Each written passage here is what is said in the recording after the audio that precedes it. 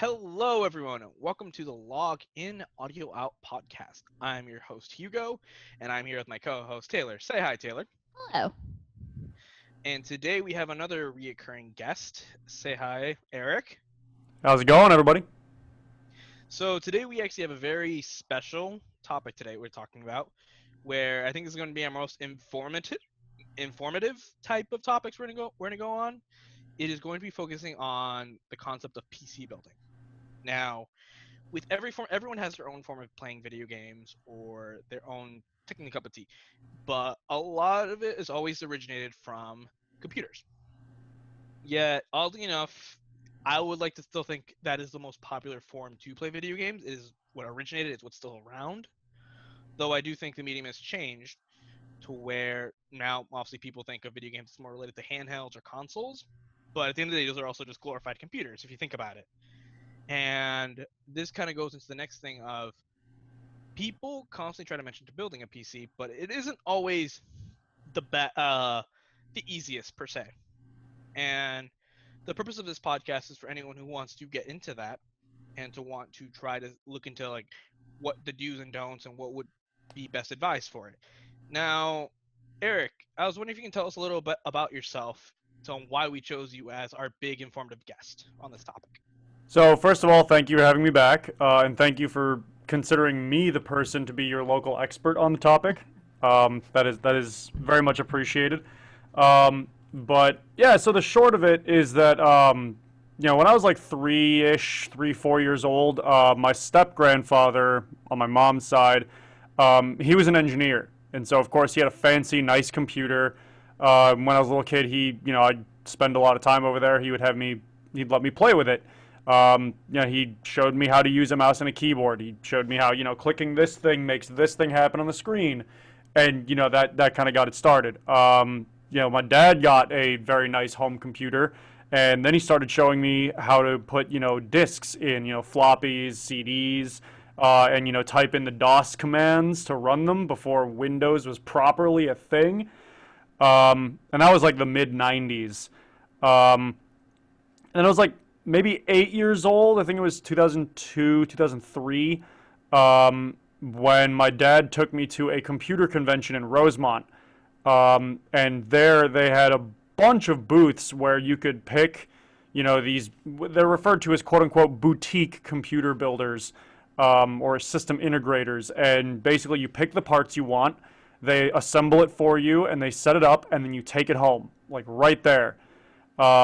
And so my dad and he showed me how to maintain the whole thing, just on daily basis. Anytime, I didn't know how to do something that we needed to do with it, he'd be like, hey, come here, let me show you this. And I picked up stuff and didn't even realize I was learning.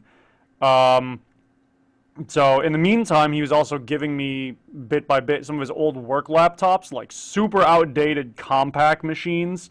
They're complete garbage by today's standard, but back then they were, average. So that was really cool, right? Over the years, we just got more and more computer stuff, right? You slowly upgrade as, a pretty typical middle class family. And we eventually got DSL internet, which allowed me to play games online. But also I was able to use the Google, as the old folks refer to it as. So then I think it was around 2009, 2010, my grandfather passed away on my dad's side, and I used some of the money he left me to build myself the most banging computer I could possibly put together. I had a buddy of mine. He and I spec'd the whole thing out, and I put the money down, and then we built it. And man, that thing was screaming fast for the time. And so that was my first build from scratch. But since then, I have just spent more and more time every year, keeping up to date with new hardware, new software, new, prototypes that are coming out in the news, and just kind of following everything. It's not even my career to do so. I'm not a journalist. I'm not, a PC builder by trade. But it is certainly a very important thing to me, and I have done computer contracting, so it has made me money. Interesting, interesting. Well, I'm glad to see you actually had a very good background in terms of computers, and I think not many people got kind of get that experience, I was very lucky and privileged, yes. which I think is the more purpose of this video. Where I think it's we want to enlighten more people to get into PC building and why it's always more important to get more involved with machinery of this caliber. Because I think from a public perspective, it's very, very intimidating. Absolutely. Yeah, awesome. So I think I actually have a series of questions if you don't mind me asking. Go for it. So what is the first thing someone should really consider when buying or building a PC? And should they have a budget in mind or some type of plan? So basically, what I tell most people is, first of all, the biggest misconception I hear is, oh, I need like $1,000, right? I need like a $1,500 budget. No, not even close. Um, you build your PC to fit your budget. So basically, what I have most people do is I ask them, what are you using it for? Are you going to be doing video games? Are you going to be streaming? Are you going to be 3D modeling, or are you going to be doing audio production, video editing, you name it? And then I ask them, okay, what's your budget? And I'm like, okay, what are you reasonably and comfortably able to spend without breaking the bank or going way too overboard, and you're going to suffer later, right? Don't want to be eating ramen every day for 3 months. And then once I have their budget and their use case, then I spec the computer out to meet that. Um, so a budget is nice, but also it helps to understand what a reasonable cost for parts is, so you can budget without going too high, too low, or whatever. Um, If you can give like an average price, like I think like say today from today's standards, what would you recommend? So, if you're looking to play like the hottest AAA titles at the highest graphics, Cyberpunk 2077 or you know, any of the I'm trying to think of all the other like all the fancy shooters and stuff coming out, Mm-hmm. everything coming out these days, you're going to need, probably about a grand to, $1,200 or so. Mm-hmm. But that's to push the graphics to the limit, right? That's going all the way, and that's without fancy cooling systems. If you're looking to just go kind of middle of the road, like I want to play some indie games, I want to make it kind of like an office computer, or okay, I do want to play a couple of AAA games, but they don't have to be the highest graphic settings. You can pay probably anywhere in the range of like 500 to 750 and be totally fine, which all things considered, you're paying about 550 for a brand new console before, you start buying games and peripherals. So, it's not really that different. Difference being, you can customize it, you can pick what parts you want. You're building it to spec. Okay, this is actually a question for Taylor then, because I know you're someone on this podcast who mentions a lot of like indie games, and actually Mhm. you're our usual go-to PC person. I was Yeah. wondering like, oh, I'm sorry. Oh no, continue. I was just wondering like, what's your opinion like on your build per se, or how would you handle? Yeah, so I have only built a PC once, and I think I went about it in not necessarily the best way possible, but for me at the time, it was what I was comfortable with. I went online, I found someone had like specced something out, and I was like, I am just going to copy that exactly, and I am going to follow the YouTube tutorial because I also didn't have anyone to help me. So I was like, if I can like visually see every single step, then hopefully I can understand and make it happen. And I did. Like it was hard at times where I just felt like I don't understand the mistake I'm making. And then when I realized the mistake I was making, like the so I think my biggest advice around this is if you do have someone in your life where you can find someone who has experience, they can usually help you with those troubleshooting things way faster than trying to find that information on the internet, because there's a lot of like as with all things, the internet is full of good information and not so great information. Um, So I don't have that PC anymore. I game on my sad old Razer laptop. And I've been thinking about building a PC because I think I'm at the point where I need to do that. But also, what I've been doing over the past few years is for the library, we have been buying desktops that aren't necessarily like the greatest, but we're using them for our gaming computers, and then we're just buying a better graphics card, an SSD drive, and swapping out parts to make them better. So we're not necessarily like we can't build from scratch for every single library that we're serving, but we can swap out a couple things and make a really good PC. So that is also, I think, a way to go to get started, right? Understanding like what one component does and how it fits in the build is sort of where I am now and where I feel comfortable. Amazing. Thank you on that. I guess this kind of goes into our next question then. So when say you have a budget in mind for a PC, and say you want to go shop for a PC, whether online or in person, you see a lot of these setups from companies that already have a PC pre-built for a convenience factor, and then but a lot of the stigma is, oh, you should just build your PC. It's cheaper. It's better. Yet my question is it really better? Like, what are the pros and cons of getting a from building your own computer to getting like a pre-built from a company at a store? So I love this question, especially from well, Taylor mentioned it, the idea of taking an existing computer that is already built and, modifying it in some way. That is extremely common and is the budget builder's best friend, especially for the lower end of gaming on PC.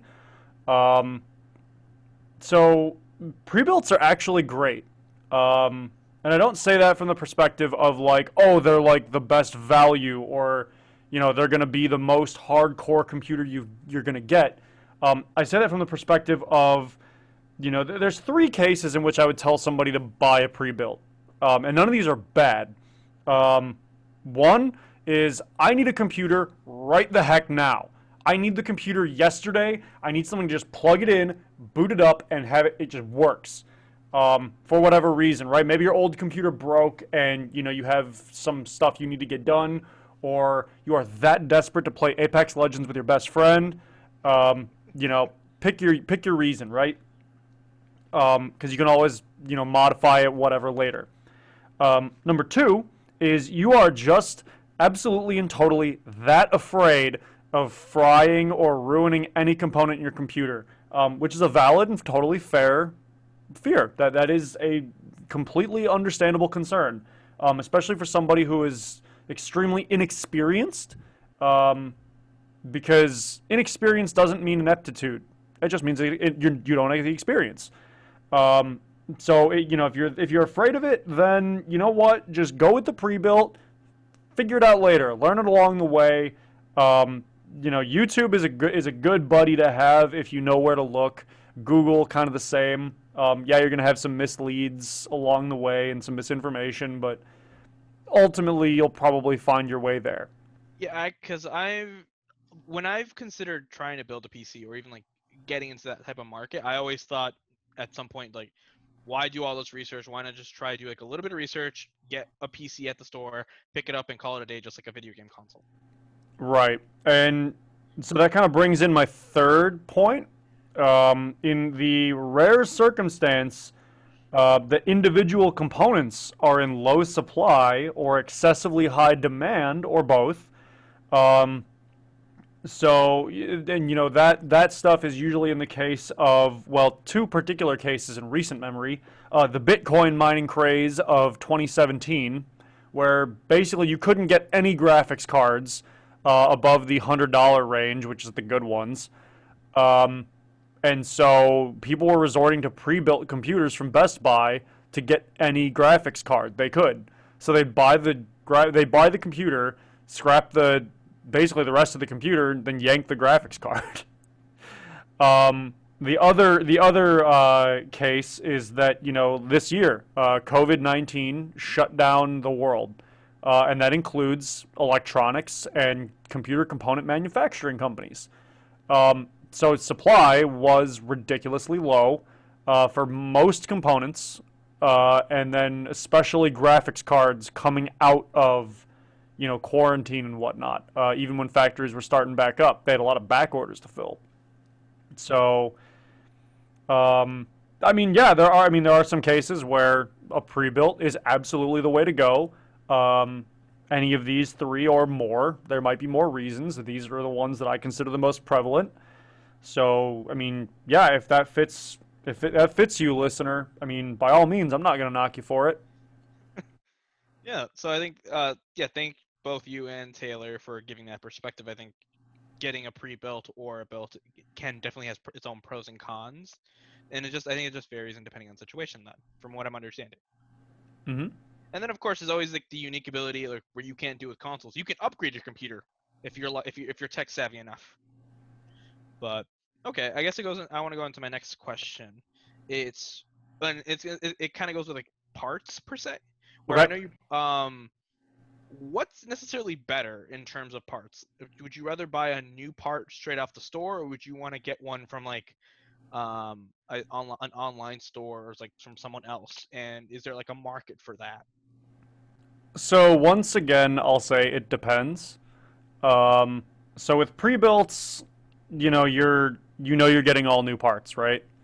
Hmm.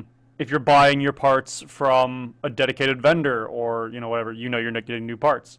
Um, but you don't always have to buy new parts. I tell people if you have the money for new parts, go for it just for the peace of mind of okay, I have a part that I know is working and has a valid warranty.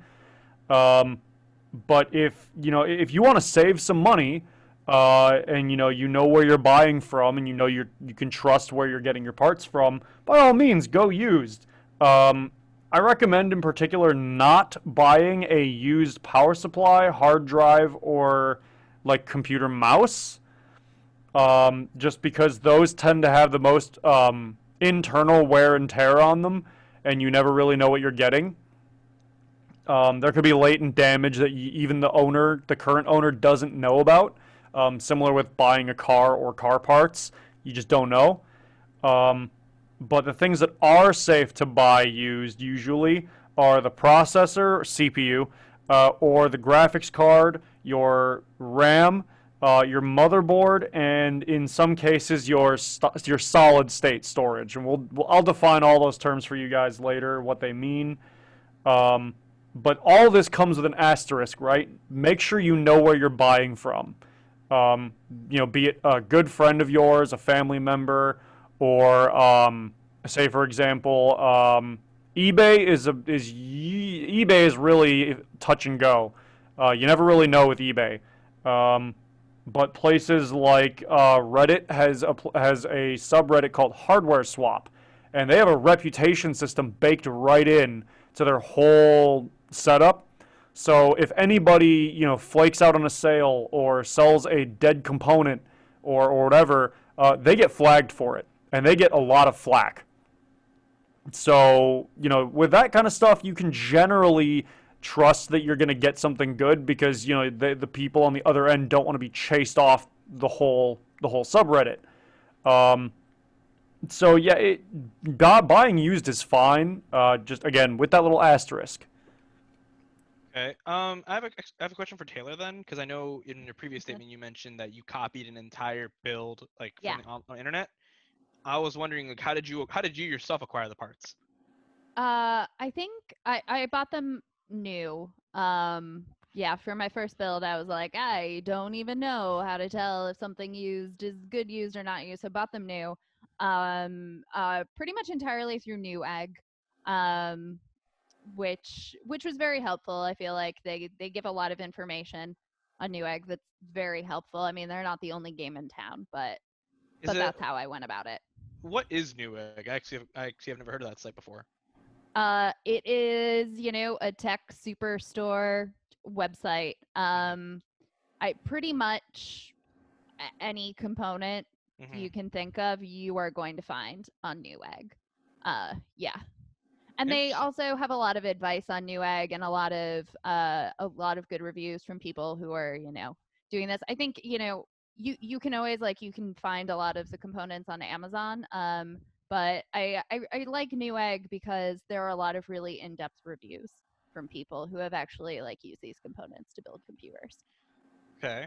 And from what I'm hearing from both of you guys, the online community is very supportive in terms of helping newbies trying to get into PC or just trying to build with certain parts. Oh And I yeah, think, absolutely. has that always been the case, or is it just something growing within the past few years? That's a tough question actually, because most of my education earlier on came from family members and friends who, I was already familiar with them. They were patient with me because we were familiar, so that I had kind of the benefit there.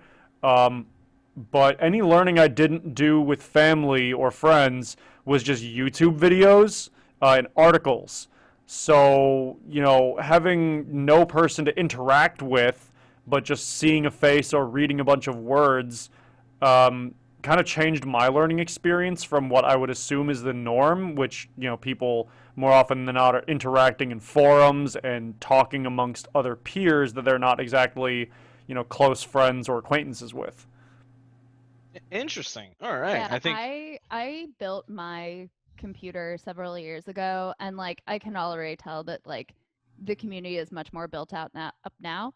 My partner, he has been building PCs for a very long time, since he was in high school. And we're old. Uh, so this was in the very early days of the internet, using AIM Messenger, all that good stuff. Yeah. Yeah. So, so I know a lot of sort of his experience in learning was lots of tinkering, of taking things apart, kind of learning, because there wasn't this vast resource that is the internet. So if Mm-hmm. anything, it is so much easier now. So much less tinkering has to be done because a lot of people have done it before you and have recorded that information. Okay. Then I guess this could go into our next question is how much time and effort kind of usually goes into building a PC, and what would you say be the biggest challenges in building one? Another question that I love, because go back just 15 years, and it's funny that I can even say that. I feel old. Um, so go back 15 years, and you had to worry so much more about compatibility, and all these other little minutia of whether the parts are going to fit together and whether they're going to work together. Are you going to get the best performance out of combining this part with that part, or what have you? But nowadays, it's kind of just spelled out for you. I refer to a lot of computer components as adult Legos, Legos with electricity running through them, because everything is slotted to fit one way, and if it's not fitting, okay, you're either inserting it wrong or it's not meant to go there. So take a closer look, and you'll know which one it is. As for actually time to complete a physical build, with practice, I've got it down to 20 minutes. It does not take much time at all if you know what you're doing. If you don't know what you're doing, it can take a little while, but you're never going to blow more than 4 hours on it, really, unless you really have some serious troubleshooting to do. Such as when I built my most recent computer, which was 2015. I had a small little error in the software that interfaces the operating system and the motherboard, kind of the bridge between them. And I started my computer build at about 8 p.m., and I didn't get to bed until about 10 a.m. But that's because I was very determined to figure out this darn problem before I went to sleep.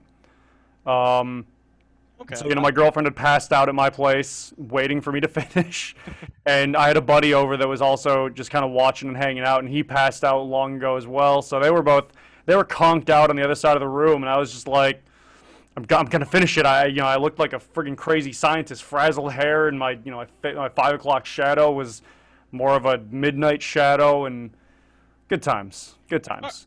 Then I guess I also want to ask you what are the key parts to building a PC? Where what does each part do per se? If you can give a little TLDR on it. Okay, let me scroll around in my notes here because I wrote down some short-term explanations of this. So basically, your CPU, your processor, that is the part of your computer that just does stuff. It intakes data, it processes it, and it spits out whatever information on the other side. Be that data to send to, to storage or whatever. Everything goes through the processor. Um, Generally speaking, there's obviously more information behind it, but generally speaking, computer or your processor and your performance for your general computer will be determined by the amount of cores in your processor and how fast those cores are rated. There's a lot of fine details to knowing how all that fits together and what it all means. But generally speaking, within a realm of reasonability, more cores and faster cores are better. 20 years ago, having a computer with 2 cores was overkill. Nowadays, 2 cores isn't going to be anything for you, and most cell phones have at least 4 cores. And then the motherboard is kind of what stitches all the parts together. It is the central interface by which you connect all the other components of the computer so they can talk to the processor and each other and everything you need to do between components. Again, more detail there, but that's the basics of it. Your RAM, or random access memory, is like the processor's short-term memory. Think of it as the more memory you have, the more stuff you can do while multitasking. It's just temporary storage of all the necessary information the processor will need to get stuff done. My favorite analogy for it is it's like a desk, in the sense that if you have a bigger desk in your office, you can spread out more papers and more stuff, and you can multitask a lot better because you can look at individual piles of things and see what's where and use it all faster, rather than having to pull it out, put stuff away, and move stuff around more often. Your hard drive, or in the case of using a solid state drive, those are just your storage mediums. That's where all your data goes. Pictures, movies, text files, music, all of it. That's where your stuff gets stored. So any installation of your software also goes there, but that can vary a little bit. The power supply is something that I get a lot of misconception about. Power supply is just a power plant. It yanks from the wall whatever the computer components ask for in terms of electricity. It's just a delivery mechanism. The common misconception people give me about this one is, oh, you have this big a power supply, that's going to fry your computer. No, it doesn't pump in as much juice as it can. It only gives what it is asked to give. It's kind of like a bank teller, right? You have a certain amount of money in your bank account, and you say, hey, I want to take out $500. Power supply goes, okay, I have $700. Here's $500. You have $200 left over. Pretty straightforward. The case or the chassis is just where everything goes inside. That's what contains all your parts, holds them together. And then lastly, you have your graphics card, which is going to do all of your visual processing for the computer. There are some exceptions to the case where sometimes they have graphics cards built into like CPUs, but they're not going to be nearly as good because they don't have enough space to fit all the technology there. So the graphics card is just going to do all of your visual stuff, 3D, 2D, text output. Everything you see on your screen is being processed by the graphics card. Okay. So what would you kind of claim as like the most important parts you want to focus on in terms of playing video games with a PC? Because my assumption from what I'm getting is maybe like the motherboard, power supply, and a graphics card. So that's a tough one. Only because there's no right or wrong answer for that one. The higher your budget, the more high fidelity and high quality and performance parts you're going to buy. But by and large, you kind of want to get a good balance of them all, especially if you're gaming, because you want to get a power supply that can sustain the electrical load of delivering all that power to your components. Your processor, you want to get something that can, make sure it keeps up with what the game needs to run, because there's so many things a game needs to do per second, and you need your processor to be able to do them, right? Mm-hmm. The RAM and memory, you need to be able to have all the temporary files the game needs to run there, so that the processor and graphics card can access those files. Your storage needs to be up to date so you can actually have the game installed and, not eat up all of your storage. And so things can access it fast enough. And then your graphics card, you need to have usually a decent one, because games, surprise, have a lot of graphics. So you have to have something on your computer that can output all the graphics at a decent, level of fidelity. So we're talking a lot about parts, and a lot of them can either buy used or new. Is there any certain brands you'd recommend to try to specifically go for this certain part, or anything that seems like, I guess, the best in terms of gameplay or technology? Because I can think of a few brands where I know I can reiterate what Taylor said, where she got she got Razer stuff, from Razer. That's I think it's a generic brand, maybe Logitech, just stuff I'm listing off the top of my head where I'm not very tech savvy myself. So I'll be honest with you. By the time the viewers and / listeners hear this, the answer might change. And this is in my notes, but basically, there is such a regular and frequent fluctuation of what companies are on top, which companies have the most forward-marching technology, and which companies have the most reliable things. There was recently a graphics card launch, and these third-party manufacturers that normally I would trust, 2 or 3 of them put in some really shoddy components in their graphics cards, and so it was frying users' graphics cards. And these are companies that normally I'd never expect to do that, but they cheaped out. And so I don't want to say any particular brands, because I don't want to have to eat my foot later. Like, well, okay, I said that. Somebody bought one of those parts and then it fried their whole computer. Oh, that's awkward. That makes me look pretty bad, huh? So, I mean, generally speaking, just go by reviews. If you're buying new, or even if you're buying used, go look at reviews of new components. Look at how people are talking about them. See what reviewers are saying, both on YouTube and forums and, writing in articles. There's tons of websites I could recommend. The list is too long to verbally spit it all out. But just pay attention to what reviews are out there and go by that at the time. Because, again, what I say now could be completely invalid within a week. Okay. Taylor, this is actually a question for you then, because I feel like you're definitely more on the consumer perspective as well. Mm-hmm. I don't know that I have any particular suggestions. I think just look at reviews. There isn't, one brand that is better than the rest. There's a lot of options, and even within those brands, there are a lot of options. So look at reviews and do your research. I think in all of this, do your research before you make a decision on what you're getting for your build. Awesome. Okay.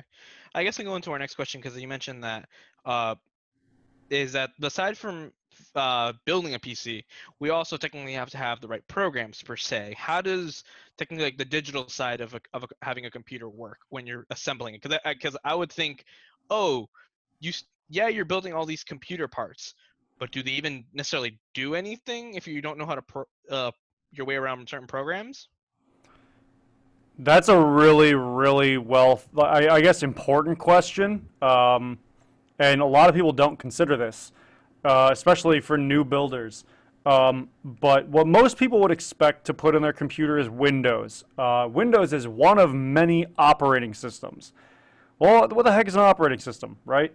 The operating system is in its basest form, right? On the lowest level, it is software that runs software that runs software that runs software that runs software that runs software.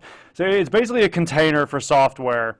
It knows what to do with things. And it knows how to execute code. So it's the framework that you put, you put in a computer that tells the computer, on a high level, here's what to do with literally everything. So the common ones that everybody knows are Windows, Apple's Mac OS X, and Linux, with millions of different versions of Linux. And those are the most common ones. Each one has their benefits and drawbacks, of course. It's kind of a double-edged sword no matter which one you pick. But each one does things a little bit differently, albeit with the same goal in mind, and that is just to run your software. So Windows and Linux work on basically everything. Mac OS X is kind of tied to Apple hardware with some exceptions. And if you want me to elaborate on like specific pieces of software that aren't like the operating system, I can by all means do that as well. I mean, sure. If anything, keep it like beginner friendly. Like, how would you go about it? If Yeah. like say for me, like I don't know anything about PCs per se, so I think that would definitely be enlightening. Yeah. So I mean, you pick your operating system based on what you need to do, right? Linux is probably one of the most flexible, just because you can, most people who pick Linux, it's free, which is great. So you can try it and discard it or use it further if you want. But it also has the steepest learning curve. But once you have that learned, it's that thing is a beast. Windows is the most flexible in the sense of most things are programmed for Windows. So be it video games or like any kind of creation software for music, movies, video, whatever, 3D modeling. Most of that stuff is made for Windows. And Mac OS X for Apple stuff is usually made with complete and total ease of access and ease of use in mind. It's the most straightforward. It does what you need it to do, albeit within these direct constraints.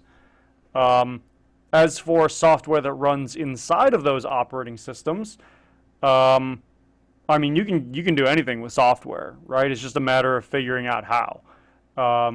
People make tons of amazing pieces of software out there. Some of them cost thousands of dollars. Some of them cost nothing. There's a lot of free pieces of software out there that have a lot of similar features to the free stuff or to the expensive stuff. Just does it in a different way. Maybe it's a little less efficient. Maybe it's not as fast. Pick your poison, basically. But when it comes to putting software on your computer, obviously you got to be careful about it. You don't download from a shady site. You don't, click from a website that has a billion download now buttons. And, you basically get the software that you need.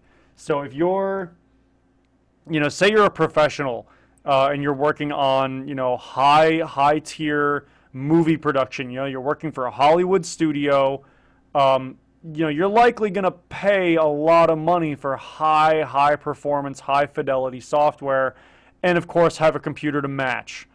But if you're, an average Joe, or even, as we jokingly call them, prosumers, consumers that want to be professionals, or have, need for professional software, there are free or cheap alternatives to those expensive pieces of software that are honestly just as good for your use case.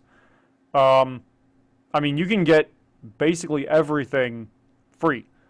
It's just a matter of, do you need the expensive version? Probably not. Awesome. Well, okay, I guess let's go into my next question, and that goes into like maintenance for a PC. Say you have a PC for a while and it's going well.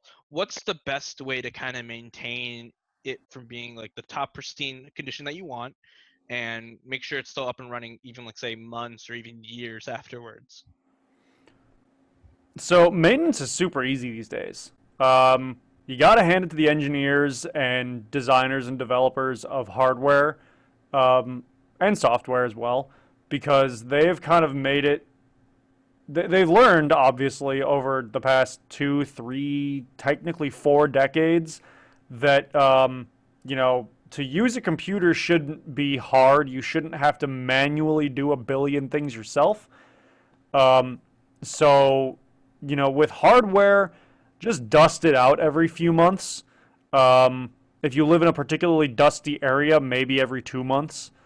But what I tell most people to do is, take your computer outside and blast it with compressed air. That's all you got to do. It'll blow all the dust out. It has somewhere to go that's not inside your house, apartment, loft, whatever. And it's going to keep it clean. So clean computers run cool. Cool computers last longer. Your heating is kind of important. Not as much these days because a lot of things have overheating protection. But as long as your computer's not dusty, you're fine. On the software side, most operating systems will take care of the cleaning it up on its own. I know Windows has a built-in kind of, I don't want to, I guess I call it tool, tools that use themselves. But it's basically got built-in features and functions that keep everything kind of cleaned up and working right under the hood. So if you put it in sleep mode or you leave your computer for like half an hour, it's going to do little things in the background to keep itself running clean and optimized. And I know Windows is actually a little bit behind on that because Mac OS X has had that forever. And Linux has been implementing that for quite a while as well. So, yeah, a lot of the software does it itself. The only thing I can say is make sure your stuff is up to date. And the only asterisk / warning on that is with major operating system updates, no matter which platform you're on, Linux, Windows, OS X, when you see a major update come out or is ready to install, don't automatically click go and install it. Defer it for a couple weeks and wait to see if you see anything in the news that says, hey, something's wrong with this update, because the manufacturers or the software developers might redact that. Be like, oops, guys, we messed up. There's this piece of code that does not work right. We need to revise this and then relaunch it to the users. It's really rare, but it happens every so often. I just recommend that people do that anyway. I've seen that happen both in consoles as well, where I think like certain updates kind of brick their consoles at times. So I think I think it was very smart for you to mention that, since I guess it doesn't happen to just consoles. I guess since consoles are glorified computers in a way, if you think about it. Just highly specialized, yeah. Awesome. Okay, I guess that actually that was a much simpler way I thought on maintaining computers. Thank you. My next question would be, aside from just the actual computer components itself, what importance does accessories apply to it? I'm talking like monitor, keyboard, mouse. Where do they play a role in terms of the setup? I kind of want to start off with Taylor, if she can give her opinion on this. Yeah, I am a big fan of having a good monitor, right? Because you have to have a monitor to show off like what your awesome graphics card can do, right? So, I think it's, you don't have to go crazy. You don't have to get like an insane, like souped up monitor, but get something of a good size. Like, my partner has one that's like a curved one that's just the best. And I'm actually a huge fan of having a dual monitor setup too. I have 3. Yeah, I highly recommend if you have the space for it, it will change the way that you use your computer for the better. So big fan of monitors. I think that's one of the few advantages that I think PCs have over just the regular computers in general, because I think we're also regularly accustomed to just one screen only. Yeah, I actually just had one of my interns who is thinking about building a computer. Or no, it wasn't. I can't remember what he was actually doing, but he asked me. He was like, "Should I just like hook this up to my TV or get a monitor?" And I'm like, "Get a monitor. Don't just hook it up to your TV. Like your TV's great, but that's not what it's designed to do." So Really? I always yeah. thought that monitors kind of focus on like they're just like a smaller TV per se. There's a lot of optimizations made to work with computers that make them better for PC use. Yeah, a TV is going to get you by. Even like the high end, like high refresh rate, high resolution monitors are going to be generally okay. But if you want to get the best experience out of your computer, you really do want to hook it up to a monitor. It's not mandatory, but you know, you're doing yourself a favor. Yeah. Awesome. Yeah. Then I guess in this case, let's go into audio. Like I guess headphones plan to play? Would you prefer speakers? I guess what are the pros and cons of going for each? I think a lot of it's preference. How you play, there are certain games where I want headphones and like some nice noise canceling headphones because it makes me feel a little bit more like I'm in the world of the game. You're immersed, yeah. Yeah, I'm immersed. But then there are times where I want speakers playing. I think it's really going to be a preference thing. So I don't think one is necessarily better than the other.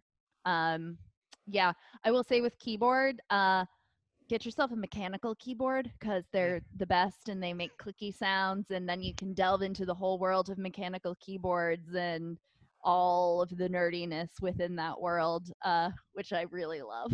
It's so funny how that's come full circle because way back when, 20, 30 years ago, keyboards were only mechanical.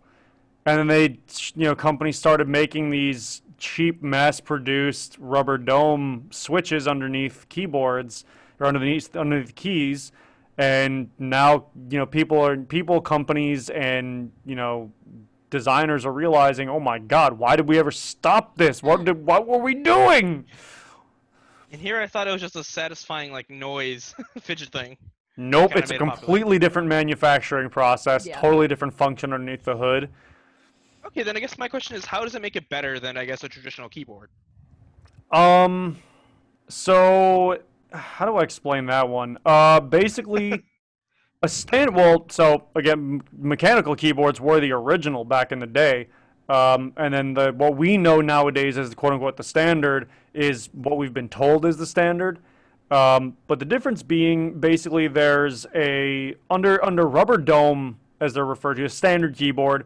There's underneath every switch or every key is like a springy rubber dome. And that rubber dome connects two little electrical contacts, and that determines, okay, a key has been pressed. The computer receives that signal. It basically completes a circuit for that specific key. Mechanical keyboards use a mechanical switch, usually with like proper springs and mechanical, I'm trying to describe the mechanisms, but inside, and we'd be here a while. I don't have anything concise to describe that, but basically it uses a more mechanical and it just uses more parts to have a more machinery type situation going on where it doesn't man. No, I think you're fine. I think you did a good explanation on how it still bridges a gap and sends a signal, but that signal is not only once you have fully bottomed out the key to make contact between 2 points. It is once you have passed a certain threshold that it will actuate the key, and that will send the signal out. So you don't have to bottom out the key and slam it all the way down in, which kind of gives you a better advantage in terms of typing, gaming, and just the feel of it. It just feels more satisfying. Thank you for the one in. Oh, sorry. Yeah, and just from like a design perspective, people have gone nuts with the mechanical keyboard Yes. and just like making the most elegant looking keyboard you can imagine, but then also going like the other end and just going like nuts with keycaps and like every design, like color, like configuration that You can 3D print yeah. your own. Yeah. So you can Mhm. have a lot of fun with the mechanical keyboard and like really express yourself through Oh your yeah, keyboard. absolutely. They're expensive in some cases, but they're getting cheaper on the lower end, and they're so nice. They're super worth it. Treat Yeah. yourself. And one Awesome. thing you can do, and I was doing this for a while and then I gave up, is a lot of people have keycaps that don't have labels on them of the keys, and it like really forces you to really understand your keyboard and really learn how to type well. Ooh, that's clever. All right. Well, I mean, thank you for Eric for like the one-on-one situation on keyboards. Sure, yeah. I mean, I'm sorry I didn't have a little bit more concise of a description there. All right. I guess like our final accessory that I want to mention is like I guess mice. How does that kind of matter? Does that necessarily matter in terms of getting your setup, or is that like another get what you think is preferred? So the mouse is actually kind of easy, because a few years ago there were like I think 5 different technologies that were the standard for mice. Back in the 90s, you had the rubber ball mouse, where the mouse would track its movement based on the movement of a ball inside the mouse. And those were extremely unreliable. You had to clean them all the time. It looked like the ball, if you took it out to clean it, it looked like a hard-boiled egg's yolk. There was a huge meme way back when.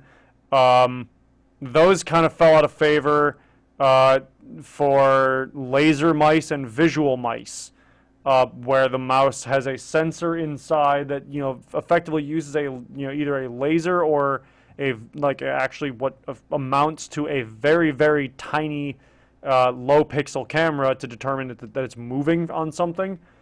But nowadays you can get like a really really good mouse for like $60, which is amazing.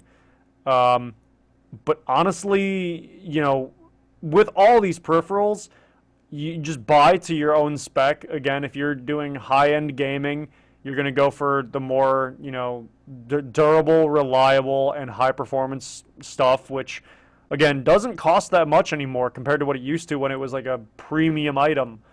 If you're doing office stuff, you don't really need to worry all that much. YouTube, emails, taxes, don't cheap out, but don't go, don't go nuts, right? Don't go crazy. Don't spend like $300 on all these components. But yeah, the mouse is probably probably tied for keyboard with your direct interface peripherals, because your keyboard is going to do one half of the work, your mouse is going to do the other half of the work.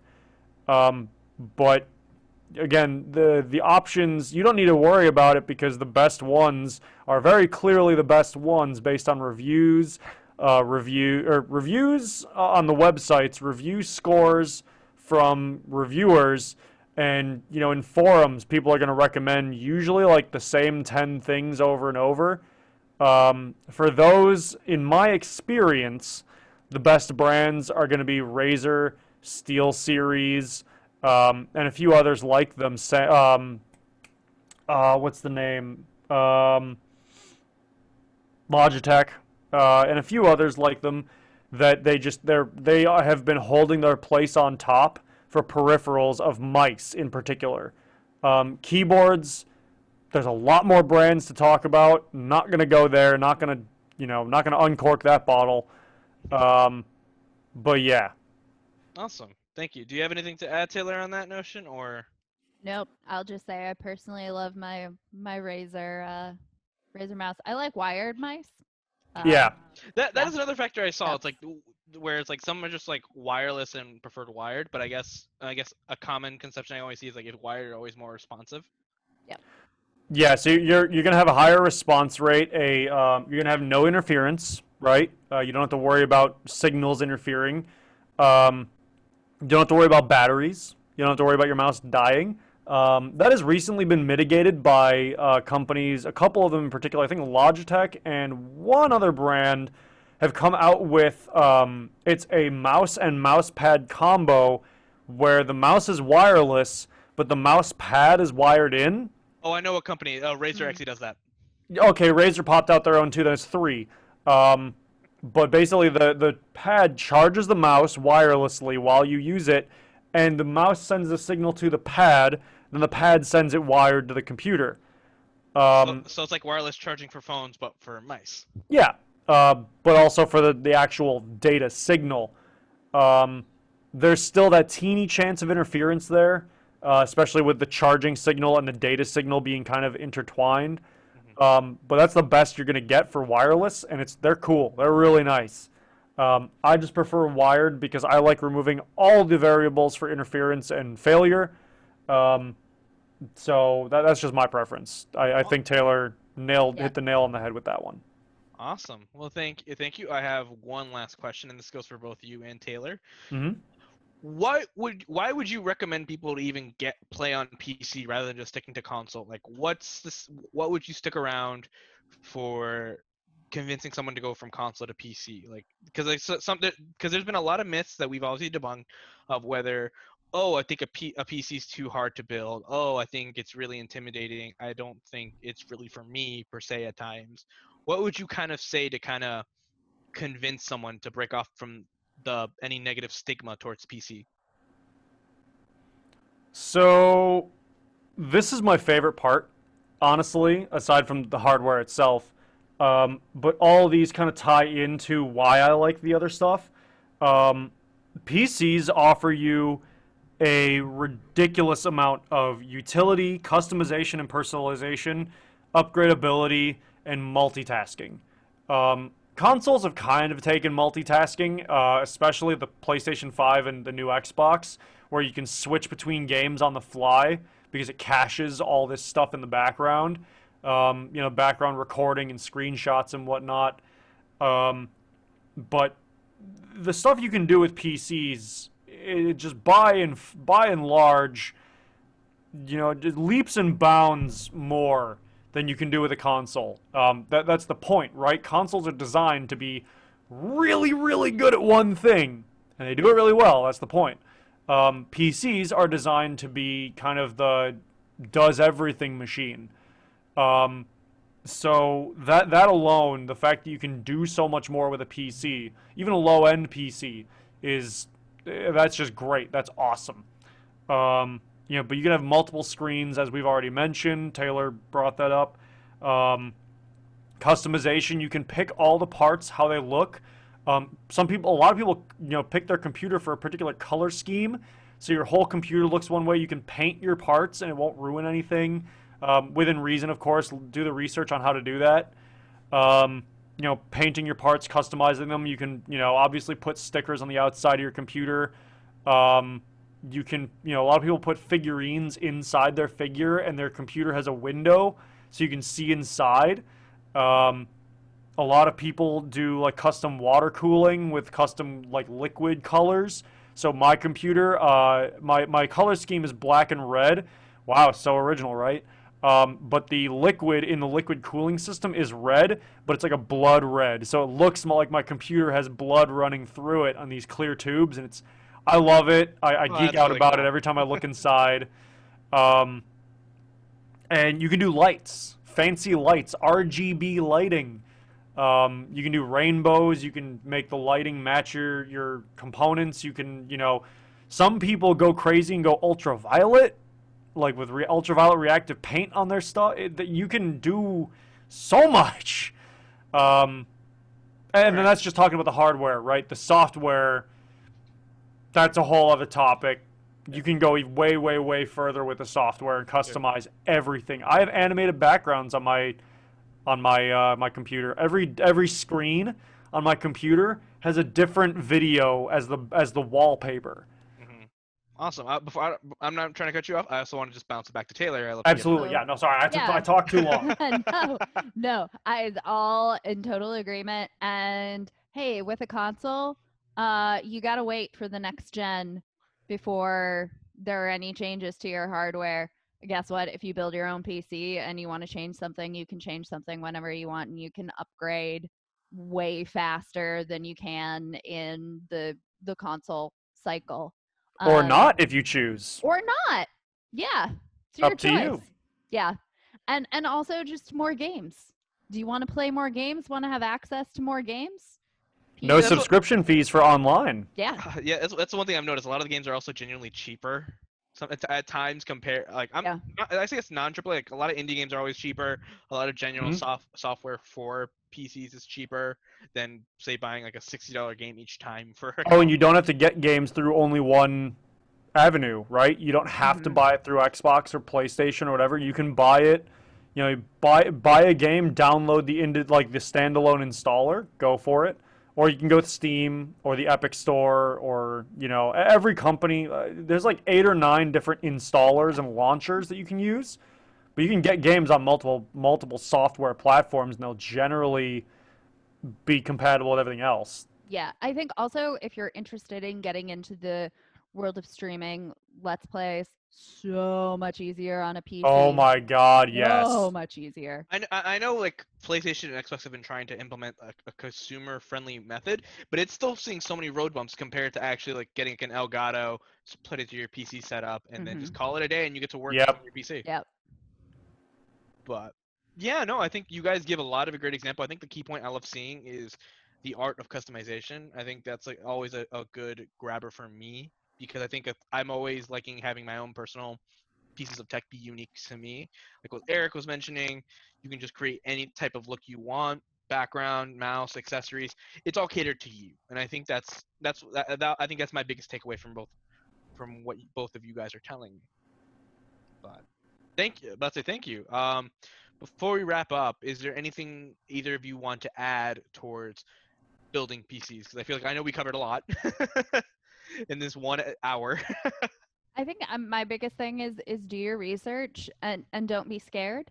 I know that I thought like I would have to be in like a perfect clean white room and like nothing, like I've got like so worried that I was going to destroy something, and I don't be scared, but also do your research and know what you're getting into. Yeah, that's pretty much it. Building your own computer is being familiar with your own computer from then on.